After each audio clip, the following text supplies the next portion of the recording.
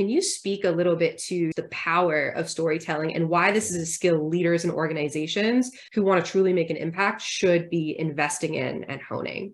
Storytelling helps us to remember things better rather than getting tactical instructions on how to shoot an arrow. Hearing a story about a great archer, it packs all the same information in a far more memorable way. And that's just the way we as a human species are wired. As an evolutionary purpose, storytelling and creative play serve to the species is social cohesion. If we have a shared story that we're all bought in on, we're all going to vie for and fight for our piece of living that story. If a story can do that for the species, imagine what it can do for your brand. How is your organization living that story? How are you pushing that story out to the world? What does it take to do the impossible? What does it take to level up your game like never before? What does it take for individuals, organizations, for even institutions to achieve paradigm shifting? Nothing is ever the same again, breakthroughs. Our mission is to decode the neurobiology of flow and cognitive peak performance. Access the minds of maverick scientists, groundbreaking innovators, and world-leading experts to understand what it takes to achieve ultimate human performance, so you can feel your best, perform your best, and accomplish your boldest goals. I'm your host, Rian Doris, and together with best-selling author Stephen Kotler, I present to you Flow Research Collective Radio.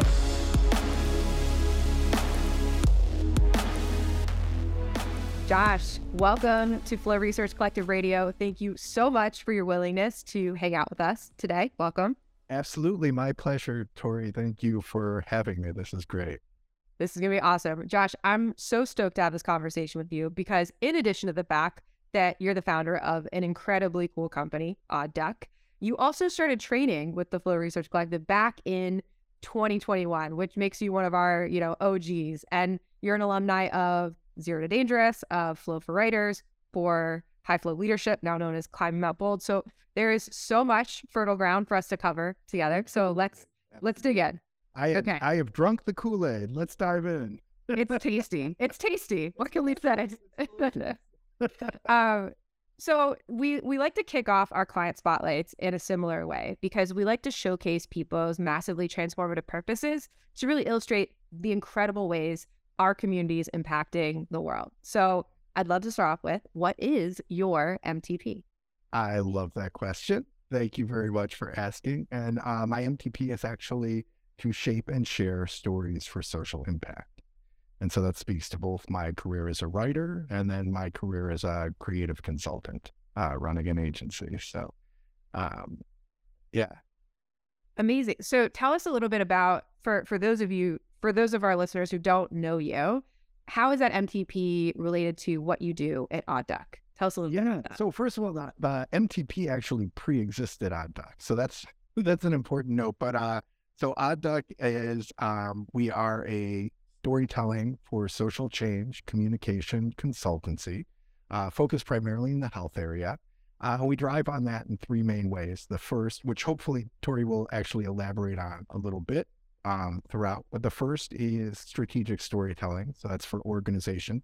How do you get internally all your team on the same page with the same story and the same narrative playbook? And how do you push that story out disruptively to upset the prevailing narrative, the existing paradigm, and use storytelling to shift that? So that's the first thing that we do. The second thing is that we do a lot of stories ourselves. So we collect a lot of stories. We do a lot of comic books, interactive platforms, again, all around a social change component and all around using narrative as a driver for that.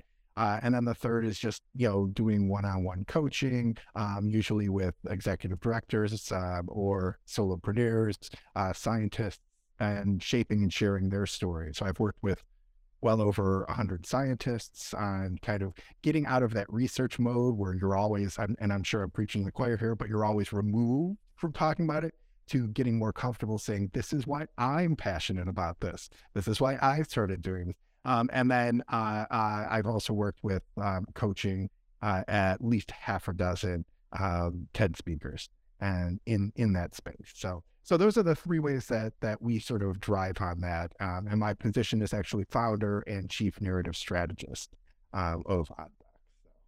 So incredibly cool. And we're definitely going to be double clicking on the power of storytelling and so many of those different pieces. Yeah, I mean, amazing stuff. So let's pull back for a second here. And since you are a storyteller, you know I had to do this. I want to hear your flow origin story. So so what set you on the path to flow and then ultimately to training with FRC?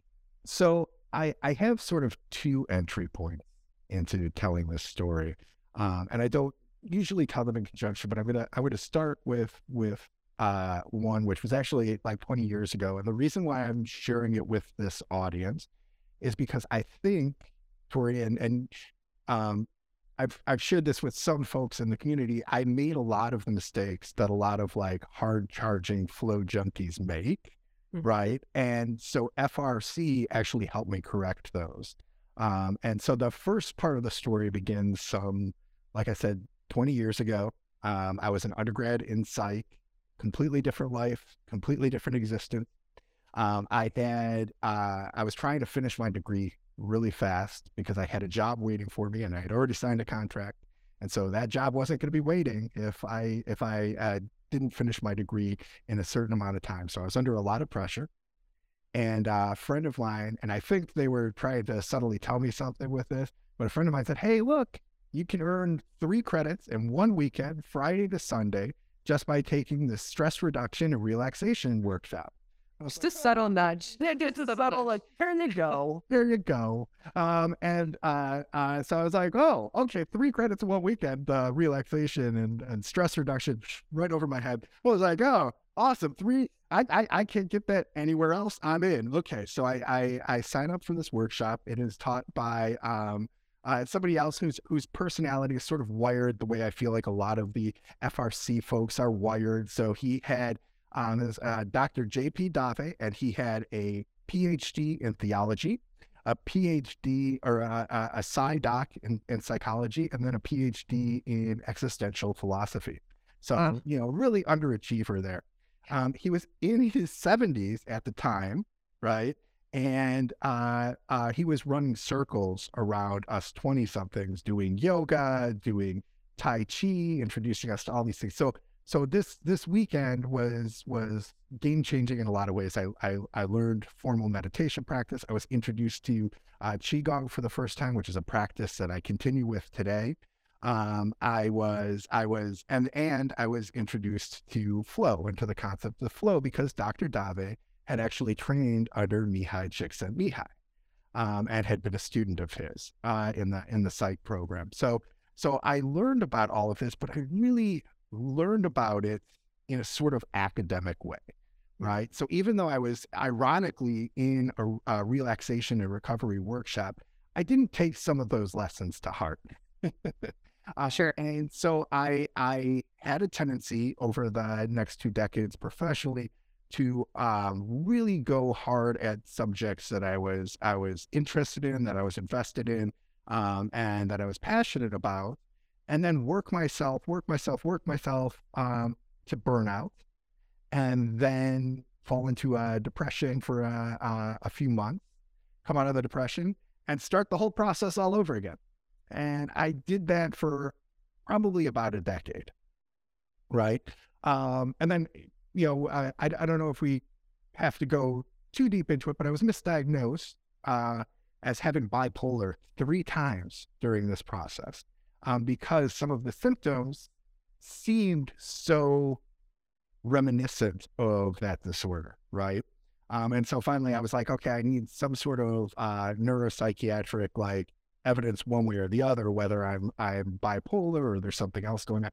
And through that, I learned that I was attention deficit hyperactivity disorder. So didn't have like a full-blown mood disorder, but I was behaving using some of the hyperfocus with ADD in a way that was reminiscent or emblematic of, bipolar. And the missing piece, and so this is where FRC comes in, right? So coincidentally, at the time that I was getting this kind of diagnostic and learning about this, at the time, I was working for a neuro psych facility, and I was helping both train and coach the neurologists, the psychology, psychiatry staff, and sharing their story, as well as writing the newsletter and trying to find a compelling way. And so I was asking around for a solid science writer who just really, made stuff sound exciting, right? And so I was asking, a friend said, "Oh, you know what? You'll really like this dude, Stephen Kotler. He's sort of like punk Malcolm Gladwell." And I was like, all right, I'm in. So what I like to say, Tori, is that I came for the style and I stayed for the content, because I picked up a copy of Rise of Superman, loved it, was like, how do I get more? And I actually signed up. This shows how much of an OG I am. I signed up for a course. I believe it was A Habit of Ferocity through Mind Valley, which it was teaching, which was a precursor to everything that FRC is doing. And one of the things, and this is a through line that connects all the stuff that I learned with Dr. Dave, with all the stuff that I've learned from, you and the FRC team and everything, is that recovery piece, right, is absolutely essential to that hard charging piece, right? So like Completely. It wasn't like that, just learning that cycle, just that alone changed my life. And that's not an exaggeration, right? Changed my life forever. I love that. I love that story. And look, I think that it's just incredibly relatable too. I mean, as one of the coaches at FRC, I hear some version of that so regularly, because hard charging people are taught to rest and recover. It's just not, I don't think it's a natural part of our DNA. And so truly it is a paradigm shift to think of recovery as part of the work. Recovery is not doing nothing. Yeah. Right? Yeah. Absolutely. So it sounds like the oscillation concept was a key takeaway for you, 100%. for sure. 100%. And something else I want to kind of highlight too, because I think a ton of people come to FRC with this similar kind of puzzle piece too, which is the ADHD piece. And I get the question all the time of, is this going to, limit my ability to access flow? And really, it can end up being a superpower because of the hyperfixation. But to your point, you need guardrails, or it's a surefire ticket to burnout. So can you talk a little bit about, we talked about oscillation and using recovery, but any other kind of guardrails that you've put in place to where you can still get into flow, but you're not staying in it for the amount of time where then you're just totally wiped and drained of resources? Yeah. So there's a couple there. I think, just heading to the calendar, keeping on your calendar and organizing things that way. I don't do as much of the I keep to kind of doing blocks of deep work, and then trying to keep my meetings and my one-on-one conversations and stuff till later in the afternoon, after I've gotten some writing out of the way or something like that. So those are practices that don't come naturally to somebody without executive functions, right? Sure. Who cognitively lacks those executive functions. But, again, these are tools that I'm like, oh, I could do this. So that's the first thing. And then the second thing, and this was like manna from heaven, is non-time.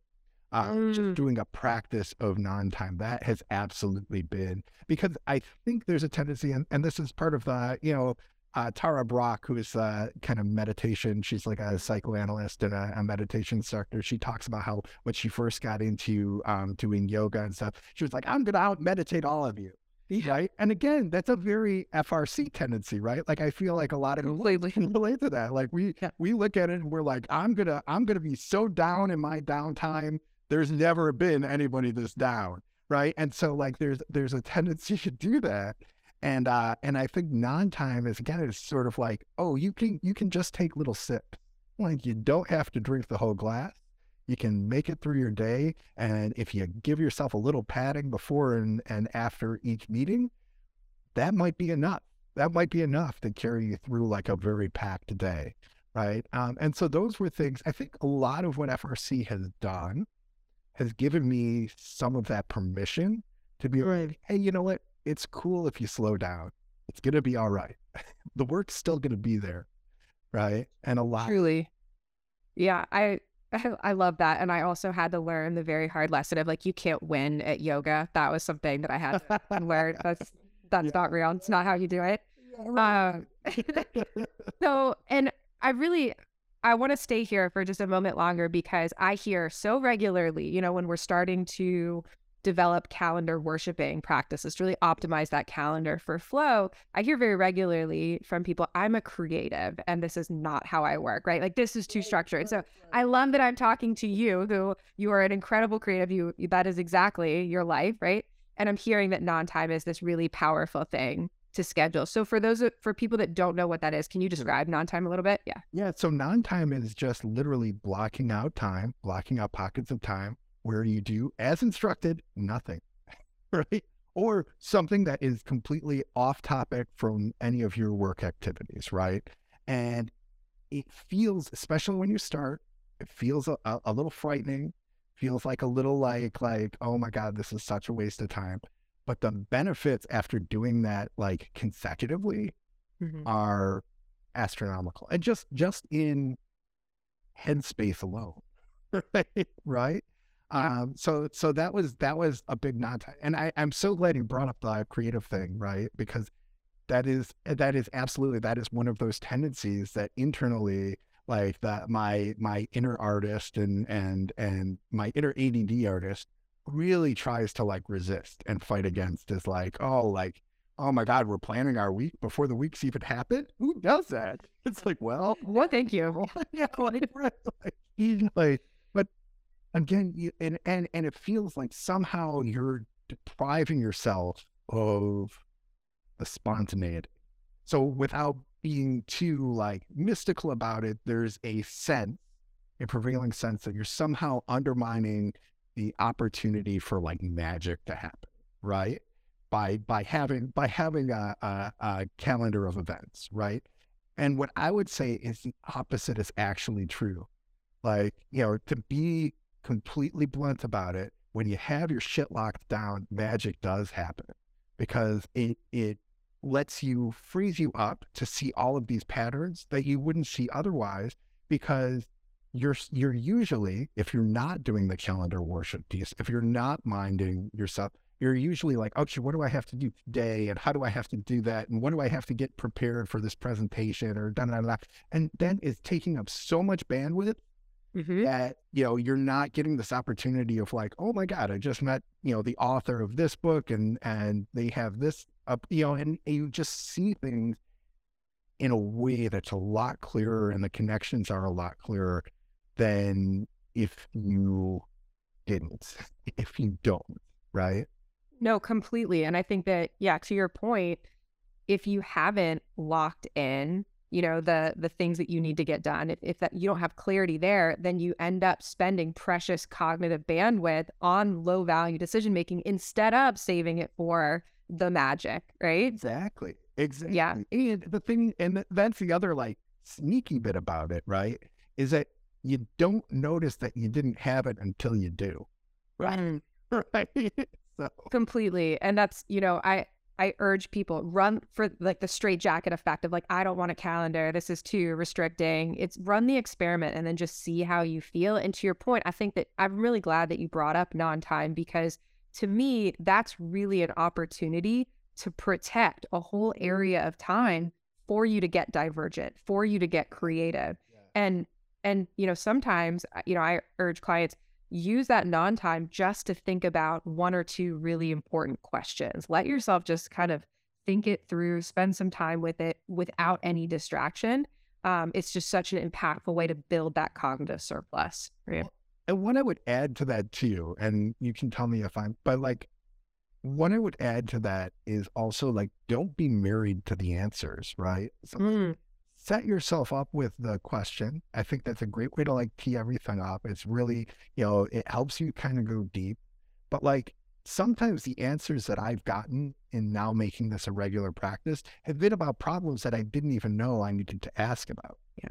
right? Yeah. And that's what I mean by part of that being like the magic, right? I will be working with a client and we're trying to, put together a production and something. I'm like, oh, I need this guy who's an illustrator. I need this person who does, and I'm trying to do this. And then like all of a sudden something else that I'm not even focused on for another client or another project or something that I'm working on personally will just spontaneously emerge because I'm open to it. Right. Right. Right. So, No, I think that you bring up an important point of non-time is not supposed to be dedicated to a certain outcome or result. It's just thinking time. And so I think it really challenges you to fight that urge of, okay, I have a question and now I'm rushing to the solution space. It really encourages you to stay in the problem space, get divergent, really explore. And like you said, it opens you, right, to so many different potential possibilities. That's literally that. Like that was one of those things that when I started doing it, I did it wrong. I was doing it like, I'm like, okay, like, and then like you would finish like, and you'd be like, my non-time didn't work. I need a refund because my non-time didn't work. I don't have the solution, but it's like that short circuits the whole process. There is like an element of just openness and just being like trusting the process, right? Like I'm going to do this thing. And, at a certain point, like, even if I don't have the exact answer that I'm looking for, the exact answer that I need, I'm going to have, it's like, I'm going to have freed up the space to actually find it. Right. Truly. And so you're, I think, illustrating one of my favorite things about training with FRC, honestly, is that through the process, you actually redefine what you see as productive. Recovery and rest, it's actually very productive. It's incredibly productive. Yeah. Spending time just getting divergent and allowing yourself to explore potential and different possibilities, really explore the problem space. That is productive, right? So I think, and there's such a huge ROI on making that change, right? Expanding what we think is being productive, right? So with that being said, I've heard some different things from you, so I'll let you take the wheel here, but I want to hear a little bit about, from making all these changes, what has been kind of your ROI from training with FRC, and also just how does flow show up for you? And those may be two separate questions. Okay. Yeah. Okay. So the first thing that I'll answer, and I mean, I don't think it's been like when I talk about having that recovery piece, seeing that cycle and how that cycle has contributed or benefited my life, like literally that's been life-changing like life-changing to begin with, but like literally saved my life in a lot of ways. Okay. Like that was transformative. So that alone, like, whoo, that alone was worth the price of admission. But then to add to that, I would say, just the relationships with the community, the people that I've connected to or connected with in the community, just on a personal basis. I think FRC, there's something about the folks here who are some of the most fascinating people that in the world, really. I mean, honestly, in the world, just the community is just amazing and constantly inspiring. But then from an economic perspective as well, I've had a lot of clients through FRC and through the community or through referrals that came through it. So I've actually, what I'll say, Tori, is and I've done the work on it. So if you look at just the techniques themselves, but then the techniques in combination with the actual contracts that I've gotten from some of these relationships, I've more than 3 times paid for what I've invested. Wow. Right? Yeah. So that's nuts. And like, I think that bears repeating. I'll just flat out say, I mean, like, beyond just the techniques, if you do the math, if you look at it, I made 3 times what I actually put in. So that is, I don't know anything else that has, at least, I don't know anything else in the training world that has that kind of ROI, right? Me neither. Me neither. Yeah. Let me know if you find out. I'm still looking, but no. No, that's incredible. And I also want to just emphasize, how you started things off, that it's not just about financial return. It's not just about productivity. It's about learning how to work and lead, right? Because you have a whole team in a way that's healthy and sustainable. Like 100%. that's gigantic.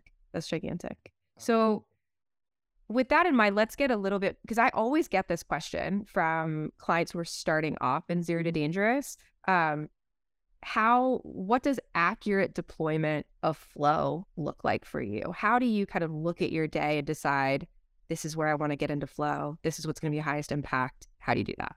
Yeah. So a lot of, and it's interesting to be having this conversation now, Tori, because some of this is really shifting for me as my team grows, as the organization sort of expands, which is something, we can talk about actually, because it's something that's covered in some of the coursework. But what I'll say specifically is for, I really do kind of put an emphasis, put a premium on those activities like writing, or just story craft, world building, sometimes world building on behalf of a client. That is such deep work and takes so much focus and attention and energy that I now have to set aside, and now actively set aside time to do that, to focus on that. I have my blocks of writing time, or my blocks of, if it's on behalf of a client, to actually work on, their kind of narrative framework and invest myself in that. Whereas I think the way I was, trained professionally was sort of, you fit you have your deadline coming, and you fit those in the little pockets in between interviews and meetings and whatever. And you just sort of cobble this together. And so the thing that happens, right, is, you're robbing yourself of the opportunity to truly go into flow with the work. If you're like, okay, I only have, whatever, an hour to work on this until my next phone call. And then and then after that phone call, I have to run this meeting, but then I can get back to the project, and hopefully I'll get in flow when I get back to it. But if I do, then, then after the call after that, I will definitely, right. And so by setting aside the time to actually immerse yourself in the work, it allows you to kind of tap in and channel kind of that flow energy and really do that. And then, again, being the ADD with the hyper focus and everything, and the blinders, sometimes I have to set alarm. I mean, I have a lot of alarms going here. So that's the only thing that's going to pull me out, right? So I think that, and I'm glad that you went there, because I was just going to ask you kind of, let's get for a moment just really tactical, because I think that so many people struggle with this, where you are a leader, you have a team, you're running a business, but you also really do need time for flow because you have creative work to execute on. So I'm hearing alarms are helpful. So really sticking to time blocking and pulling yourself out of flow. Also, maybe not doing other things until that alarm goes off. Any other kind of tactics to share? Because this comes up all the time. Yeah, well, there's a concept that's sort of in the Climbing Mount Bold, that's talked about sort of the moving from musician to conductor, right? Mm-hmm. Right. So, so as a writer, I often say it's sort of like I fell backward into being a business owner, right? Because it was like I was writing and I was getting so much work as a writer. I was like, oh, I need more of this stuff, and I need to figure out this budget thing, and I need to do, how do we do, so and then the next thing I'm running an agency, right? So that is a very common story I think it's a very common story just for entrepreneurs in general, right? But what happens is you sort of shift into now I'm a conductor, and so I'm leading this team. I have, copywriters and artists and so on who are working with me or for me or collaborating. And so I have to spend a lot of time and energy on them. And so part of that part of that is a shift in how you look at your reward system, right?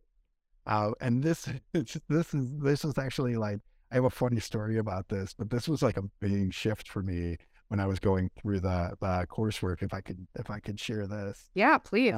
So we're working on this big project with this client. We're creating a toolkit, and like a guide. We have so I bring in my graphic designer. I have 2 junior writers. I have a copy editor. So we have like a full team, and we're giving this presentation about what this will accomplish and why we want to do this narrative framework in this way, and da. And so as we're going around, this is actually a little bit embarrassing to admit, but I think it illustrates the point, so I'm willing to go there. So I have my writer, and she's phenomenal. She's very talented. She's a journalist, was trained in journalism and switched and does like a lot of the creative writing too. She's very adept at that. So she's giving, that my graphic designer gives her piece about what everything's going to look like and the aesthetic and the brand and everything, very exciting. And then we move on. And then like my, and I'm like, oh, yeah, go. Yeah, yes, you did it. Okay. And then like, we get to that, and then like my junior writer is talking, and she's like, okay. And then like, I really want to shape the story this way. And here's the thing to her. And like, but I'm like getting jealous. And I'm like, why am I getting jealous? Yeah. I'm getting the kudos. It's my company. Like, why, but I'm getting jealous that the client is giving, my writer props, and like, I'm like, oh, I want those kudos. I want those flowers, like, and so it was just really like, and obviously this didn't, I'm externalizing a lot of internal drama because nobody's aware of this, right? My team's going to listen to this now and be like, oh, is that what's going on? But so like, that's what that tantrum was about. Wow. Exactly. So, but like that was the thing. And then I actually had a conversation with David, who's an FRC coach. He was my FRC coach and I was sharing this with him, and he's like, well, this is textbook sort of musician to conductor, right? Like, sure. Because and the thing that he illustrated for me is like, so much of both my ego and the reward system of my ego is tied up with writer, that I was kind of getting stuck there and not recognizing that like the big picture project and the outcomes there, which by the way, were incredibly successful. So spoiler alert. But like by placing kind of the motivation and my attention there and focusing there, like that's where like the future rewards need to come from. Right. And so that was a very dramatic shift in mindset. And it's something that I've now seen play out in lots of different situations, lots of different like professional contexts. And it's definitely a transition that's still in process, but it was a very eye-opening event. Hey, it's Joshua with the production team. Thanks for listening to Flow Research Collective Radio. Before we dive back into our conversation, there's something to consider. It may be that today we are under-challenged. We're drowning in comfort. Now, in his book, Anti-Fragile, statistician Nassim Taleb pointed out something that's of key importance. Quote, undercompensation from the absence of challenge degrades the best of the best. The best horses lose when they compete with slower ones and win against better rivals. Now, put another way, who we could be, or our highest potential, is squandered by safety, coddled by comfort. If you want to train with us at the Flow Research Collective, it will require boldness. But what's life without a little adventure, right? To learn more about how you can get more flow in your life and achieve your professional and personal goals in less time and with more ease, go to getmoreflow.com. If you're a good fit, we'd love to train with you. All the best. I don't know if I answered your question exactly, but I think that it's deeply relevant, and we're definitely in the neighborhood. And I think that you're bringing up a huge piece. I mean, because my question was, how do you really preserve deep work time to execute while you're also running a business and leading people? And I think what you're telling me, what I'm hearing, is that you have to get specific about what is yours and what is not yours in your business, right? You have to you have to move from musician to conductor. It might mean that you play the instrument sometimes, right? And that's your deep work time. But if you lack clarity on delegation and really supporting your team and being a conductor of that team, then you end up with no flow at all, right? That's right. That's right. And some of that delegation is actually trusting the people that you've hired to do the job, do the job, right? Because again, there's a tendency for those of us who are wired in a certain way to be like, okay, well, I know how this is supposed to play out. So let me just take over for a little bit and I'll show you, right? And so again, that's depriving your team of the opportunity to learn. It's depriving yourself of the opportunity to get in flow. And it's also depriving yourself of, like letting somebody do the job you hired them to do, right? Like, so being able to kind of take that step back and say, okay, like, I'm going to delegate, I'm going to trust, in my judgment of hiring these people. I'm very fortunate that I have a gatekeeper who kind of helps manage my schedule. And if people want to get on my schedule, like she's the first line of defense in figuring out. So it's like, I have one acolyte for my calendar worship. But sometimes you need that. Sometimes an accountability device is hiring a person to do that for you, 100%. right? So then you're not making that decision. No, I think that's huge. I think you're really just highlighting the power of spending time figuring out how you're going to transition from being the musician to conductor, because you're absolutely right. If you're in this position, it's probably because you're a really good musician, right? And you probably could do it better than other people, but that also is going to create an insane bottleneck and stopping from scaling your business in any meaningful way. And it has repeatedly, like there's a lot of stuff that I had to learn the hard way because that was exactly it. And it was one of those moments of the scales falling from my eyes when I was like, oh, like I'm the common denominator in all of these projects. I'm the problem. It's me. Like, yeah. Whoops. Exactly. Yeah.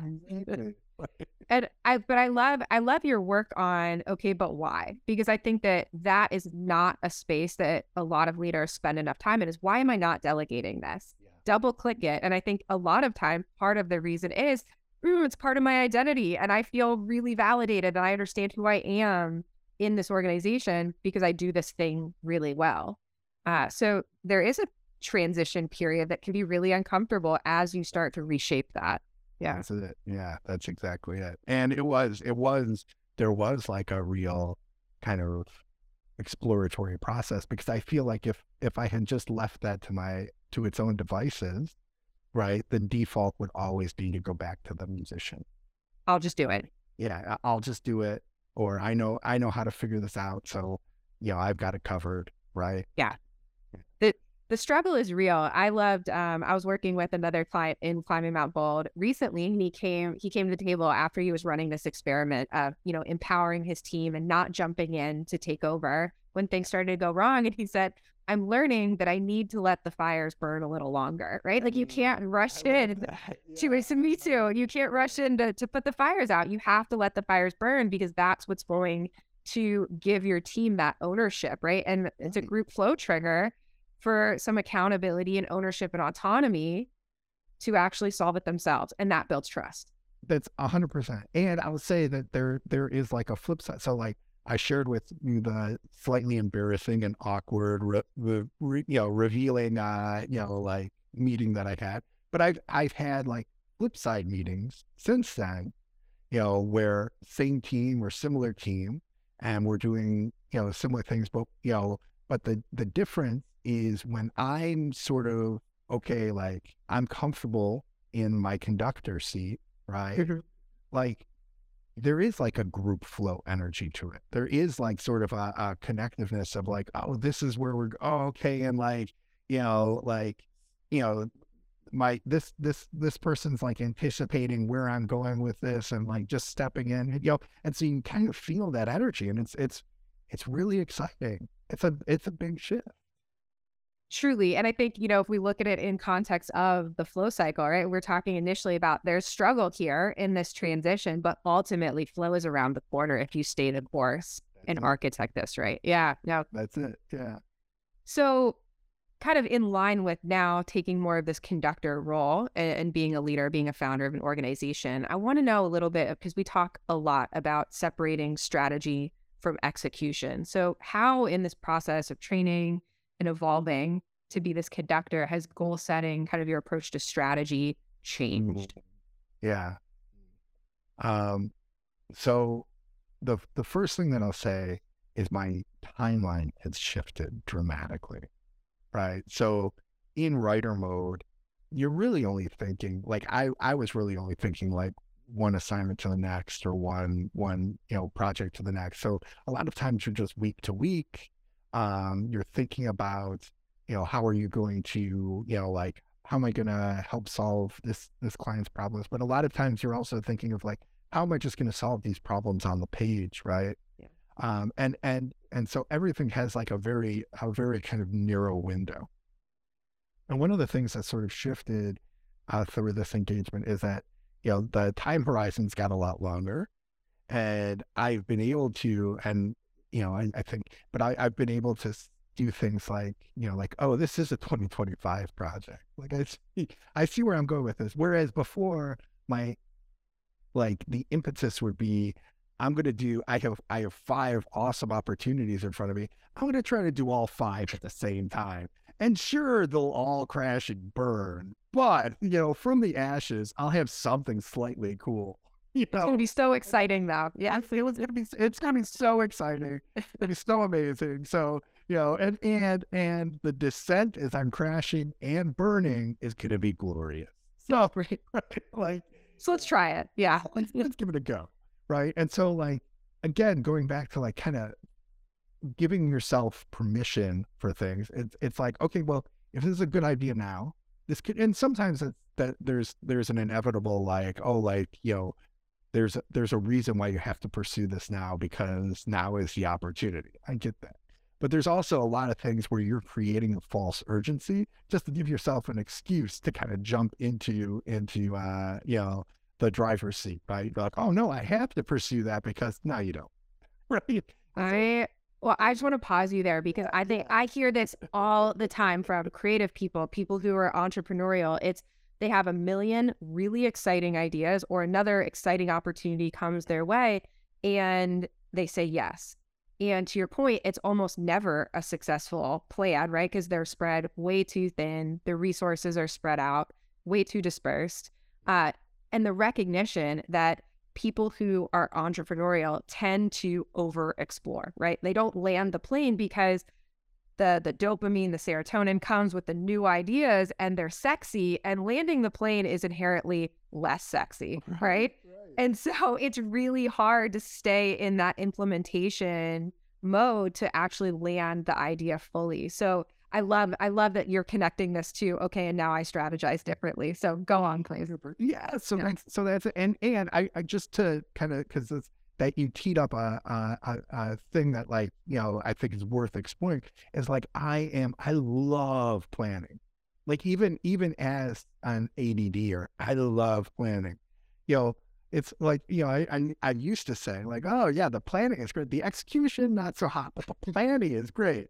Because like you said, there is all sorts of chemical hits happening in your brain when you're planning it. And, the best part about it is you don't have to take the risk and you don't have to do the thing. You can just do the planning, and there's plenty of reward there, right? And then when you actually do the thing and you run into all the challenges, right? You're like, oh man, this is not nearly as fun as the pre part, right? Now we're in the struggle, not fun. Right, exactly. But like part of this whole journey, kind of going over the last like 10 years, one of the things that I had sort of said to myself of like, I would know when I arrived, was when I started being one of those people who woke up in the morning, rolled up their sleeves, and was like, what kind of problems are we going to tackle today? Right? Like, because I've always seen those people and I've been like, that's amazing that they can do that. I'm not that person. Right. Yeah. And I think one of the things that I've had to learn, and one of the things that FRC has been instrumental in helping teach me, has been that tendency, has been the being able to like not be not be reserved about the problem solving aspect of it, because that's also often not awesome. It's also awesome, but it's often the thing that I feel like creates the block to the execution part, right? You're like, it's just so much safer to stay in planning mode, right? But then when you get to the other side of it and your plan is executed and maybe it doesn't come out exactly the way you all the steps are exactly the way you laid it out, but you land in a place where you have this incredible output, you're like, oh my God, I built a thing. This is the thing I built. And it, like that reward is so much better than anything that the planning stage can even prepare you for, right? Yeah, I love that. And it feels like you're speaking to the fact that the struggle is far less daunting because you have these different tools. And also, I think just a different perspective that struggle is inherent to the flow cycle. It's not something like, oh no, I'm on the wrong track. Actually, you're on the right track. That's exactly it. That's exactly it. And I feel like oftentimes you would, but I would get into this thing of like, feeling like, oh, if I'm experiencing this resistance, if I'm experiencing going to the writer thing, if I'm experiencing that anxiety of the blank page, and I'm like, oh, I don't know what to do with this cursor, let alone, the words that I'm supposed to, like that it's supposed to queue up, then I've exactly like you said, I've done something wrong. Like and in reality, it's like, well, that's just sort of the tick, tick, tick, tick, tick when you're on the roller coaster, right? That's going to get you to the top where you're like, whee, I love that visual because I actually ask people that on a regular basis. So picture yourself sitting in front of that blank page, ready to do that hard thing that you've been putting off for the last week, and you're looking at that blinking cursor. What do you do in that moment?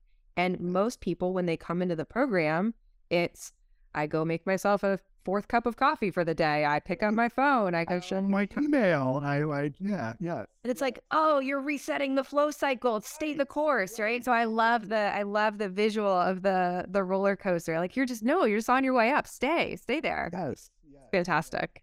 That's fantastic. That's absolutely, and that's going back to the block of time and the alarms, right, that we were talking about earlier. And I think like that's another aspect. So the alarm is helpful in pulling myself out because I'm like, oh, okay, the alarm went off.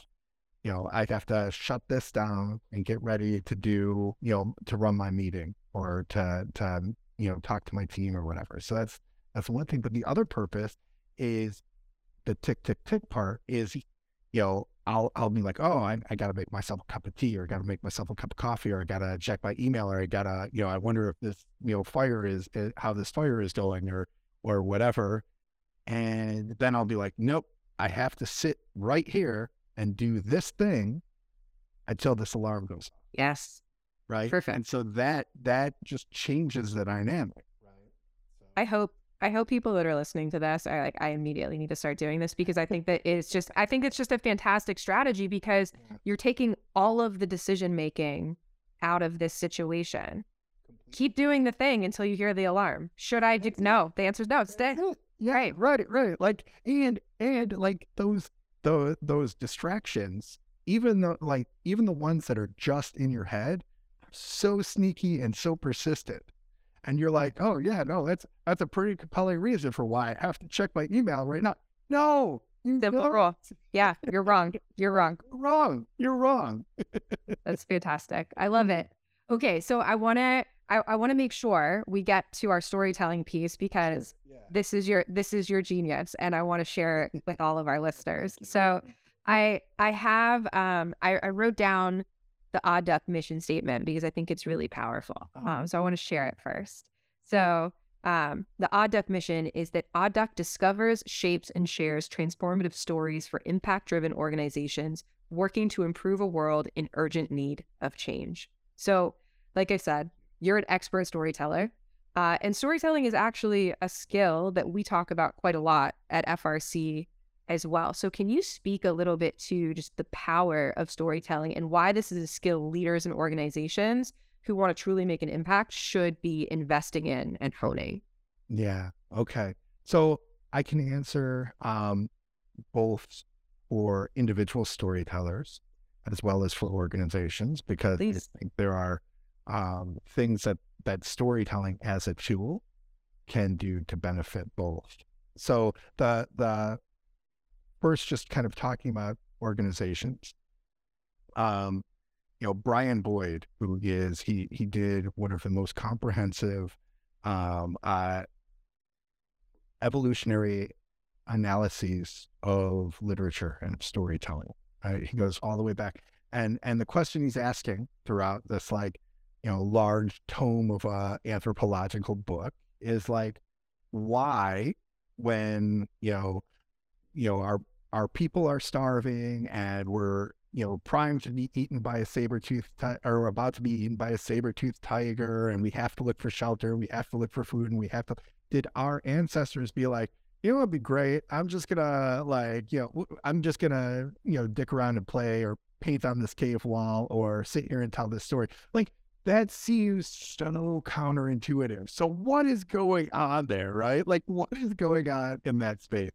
And the thing that he explores all of these reasons, and there are a myriad of reasons. Storytelling helps us to remember things better. So rather than getting tactical instructions on like how to throw a spear or how to shoot an arrow, like hearing a story about a great archer, it packs all the same information in a far more memorable way. And that's just the way we as a human species are wired. But number one reason that he finds as far as an evolutionary purpose that storytelling and play, creative play, serve to the species is social cohesion. That's it. That's what's up right there. That social cohesion piece, right? Because if we have a shared story that we're all bought in on, we're all going to vie for and fight for our piece of living that story, right? And so I always say, like, to my clients, like, if a story can do that for the species, imagine what it can do for your brand, right? So, Massive. right. So that's the piece for the organization, and a large part of that is both getting your entire team on the same page, sharing the same story, living from the same story. So how is your organization living that story? The other part of that is how are you pushing that story out to the world? And so that's that disruptive story piece that I was talking about earlier. So if you have, all of our belief systems, for the most part, as a whole, are made up of narratives, and narratives are shaped by every piece of media that we're sort of exposed to in one way or another.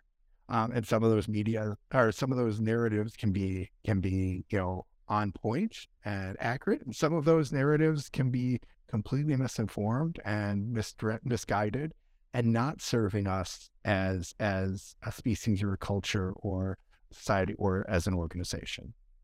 And so what I often invite my clients and challenge my clients to do is figure out, well, what are the entry points? How can your story disrupt that broader narrative, right? And a lot of that is just exploring, what is that narrative framework? How are we telling our story to disrupt that, right? So that's from an organizational social change perspective. Incredibly powerful. And as you're talking there, it kind of it queued up for me research from JJ Van Hout, who does a ton of research on team flow. And we talked about individual flow. Individual flow is amazing. Group or team flow, even better. And one of the most important predictors of a group being able to get into team flow is creating something called collective ambition. And for that, we have to have that social cohesion. We have to meet at what is our mission as a special team. And I think, to your point, storytelling is the fastest, most effective way to create that sense of collective ambition. So insanely powerful, high impact tool. Yeah. Thank you. Yes. And so the other piece of that is for as an individual, as individual change agents, as ambassadors or champions of causes or just being an individual who wants to share their story in the world. One of the things that, I've found is it's not, there's a tendency to sort of have three main sort of components in the typical story that individuals tell. And those components are usually sort of like my personal piece, then what the issue is / what the research says, and then this call to action. And the mistake that I find most people make is they tell it in that way. It's sort of the outline that you did on the school paper in your persuasive essay in 8th grade, where you're like, okay, I really got to teach my classmates to buy these shoes. So I'm going to persuade them, whatever. Right. And so we have a tendency to think of in those blocks. And so here I'm going to share my personal story, and then I'm going to share this.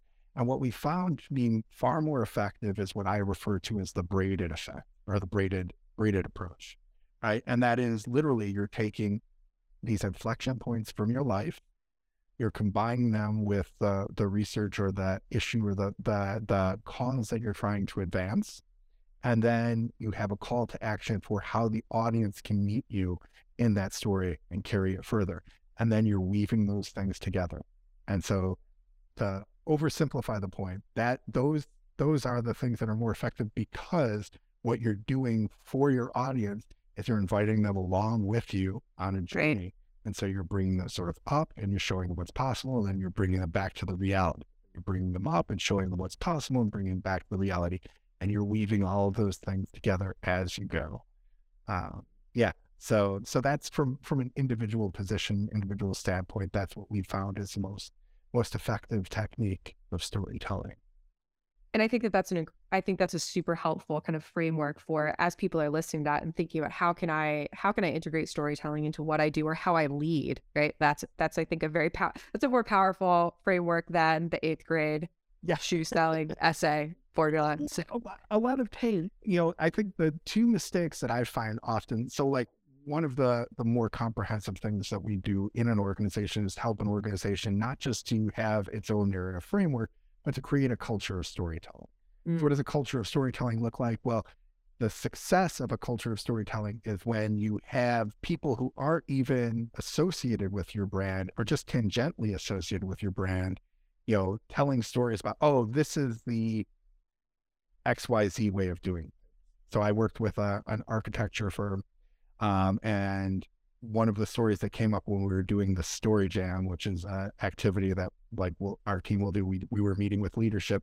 And one of the guys was saying that, what was incredibly thrilling for them was when, they had come on a job site and it was, the general contractor was telling other people, well, we usually do things this way, because they were so used to doing this sort of boutique, kind of, or not boutique, sorry, these sort of standard approaches. And this was so boutique and so unique that they were like, and then the general contractor said, well, that's the way these guys do things. It's like, oh, this is their studio's way, right?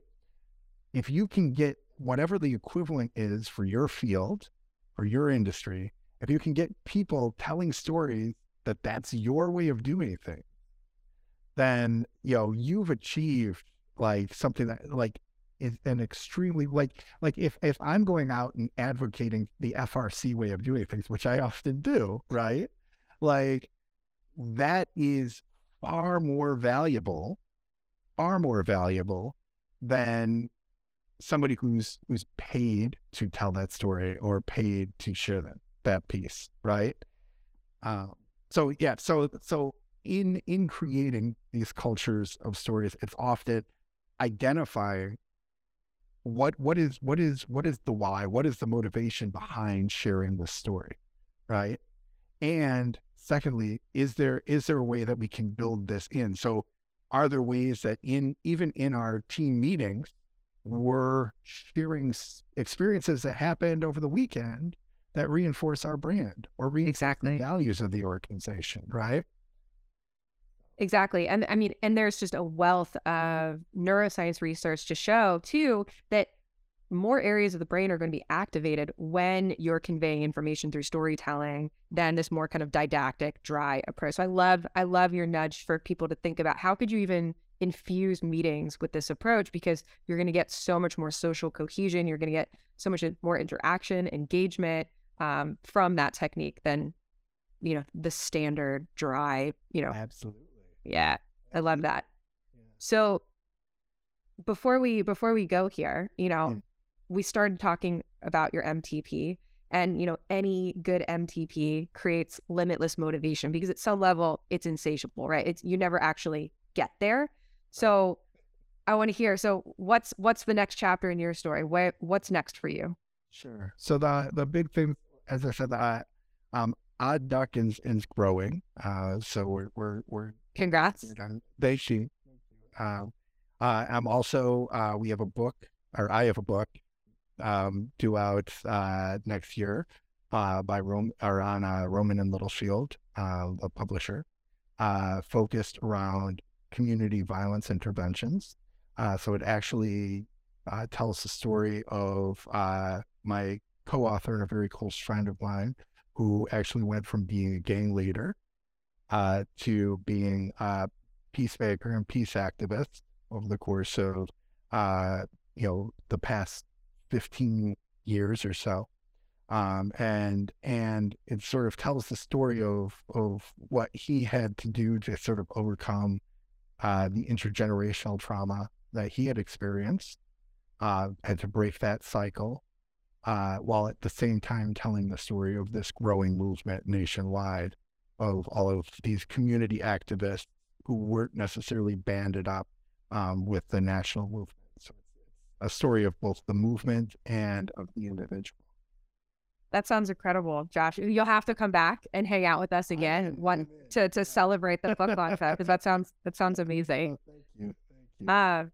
So one last ask for you. You've dropped like crazy amounts of peak performance strategies for our listeners, but any kind of parting words of advice, suggestions, other strategies that you think the collective members benefit from hearing? Yeah. Some parting peak performance sage advice here. So I guess the thing, I heard this interview with Elon Musk at one point. All things come back to Elon Musk, but no, I had this interview with him at one point. He was talking about Neuralink, the product. He was saying, at a certain point, at a certain time, when the product is ready to go, they're basically going to be able to set whatever price they want for it, because the competitive advantage that it will provide for the people who use it versus the people who don't, it's going to be so astronomical that that it'll essentially pay for itself multiple times over.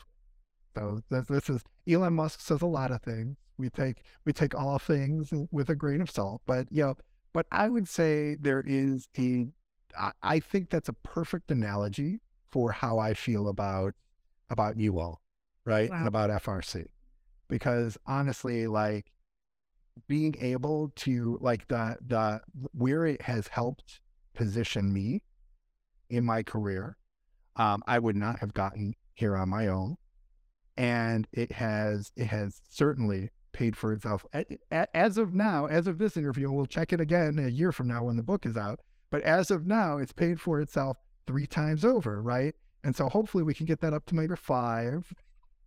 Let's do it. Let's do it. But that's my point, is it will more than pay for itself. This is an investment in yourself and your future and so on. And so that's what I would say to everybody, that would be my parting thing, is just take the course. And it would just sign up for one of them or all of them. But there is something, there is no way that this wouldn't benefit any of your listeners, in one way, shape, or form. So, well, thank you. That's incredibly high praise, and I appreciate it. And we're incredibly grateful to have you as a member of the collective. And thank you for sharing some of the lessons you've learned along the way, and for hanging out with me. This has been so much fun. I appreciate you, Tori. I do, and everything that you guys do. Thanks, Josh. Thanks. And we'll be sure to put all of the ways that listeners can find you and learn more about you, learn more about OddDuck in the show notes. So stay tuned for that. Thank you again for your time, and take care. Awesome. Thanks, Tori. Hey, it's Joshua with the production team. Question for you. When was the last time you were in the zone? When you were in so deep that afterward you were stunned by how much you got done, even though very little time had passed. Now, you've got bold goals, yet you're slammed with work and you're short on time. And you know the heights of productivity you can achieve when you get into the zone because you've been there before. But it's a mild form of torture knowing how productive you're capable of being without access to that level of output all the time. So how do you get into the zone whenever you need it? There's still a lot that we don't know about flow states, but over the last 25 years of researching it, we've learned a lot, and we've shared our findings with thousands of high performers. You're in flow during those moments of total absorption, when you're so focused on the task at hand that everything else disappears. Time passes strangely, and performance just soars. Motivation and productivity, creativity and innovation, learning and memory, cooperation and collaboration all skyrocket, in some studies as high as 500% above baseline. Now imagine what you can accomplish if you could reliably increase your productivity by 5x. And the best part? Flow is accessible to everyone, anywhere, at any time. You don't need to pop a pill. You don't need to be surfing a monster wave. You don't need to meditate on a mountaintop for 10 years to get there. Flow is accessible to you right here, right now. If you'd like to amp up your productivity and get leverage on every second, go to getmoreflow.com. Just think of your 10 out of 10 days when you get more done in the morning than you typically do in a full day. Now imagine if you tapped into that level of performance with push-button consistency every day. All this is possible when you trigger flow frequently and reliably. Just go to getmoreflow.com, unblock your flow, and unlock peak performance.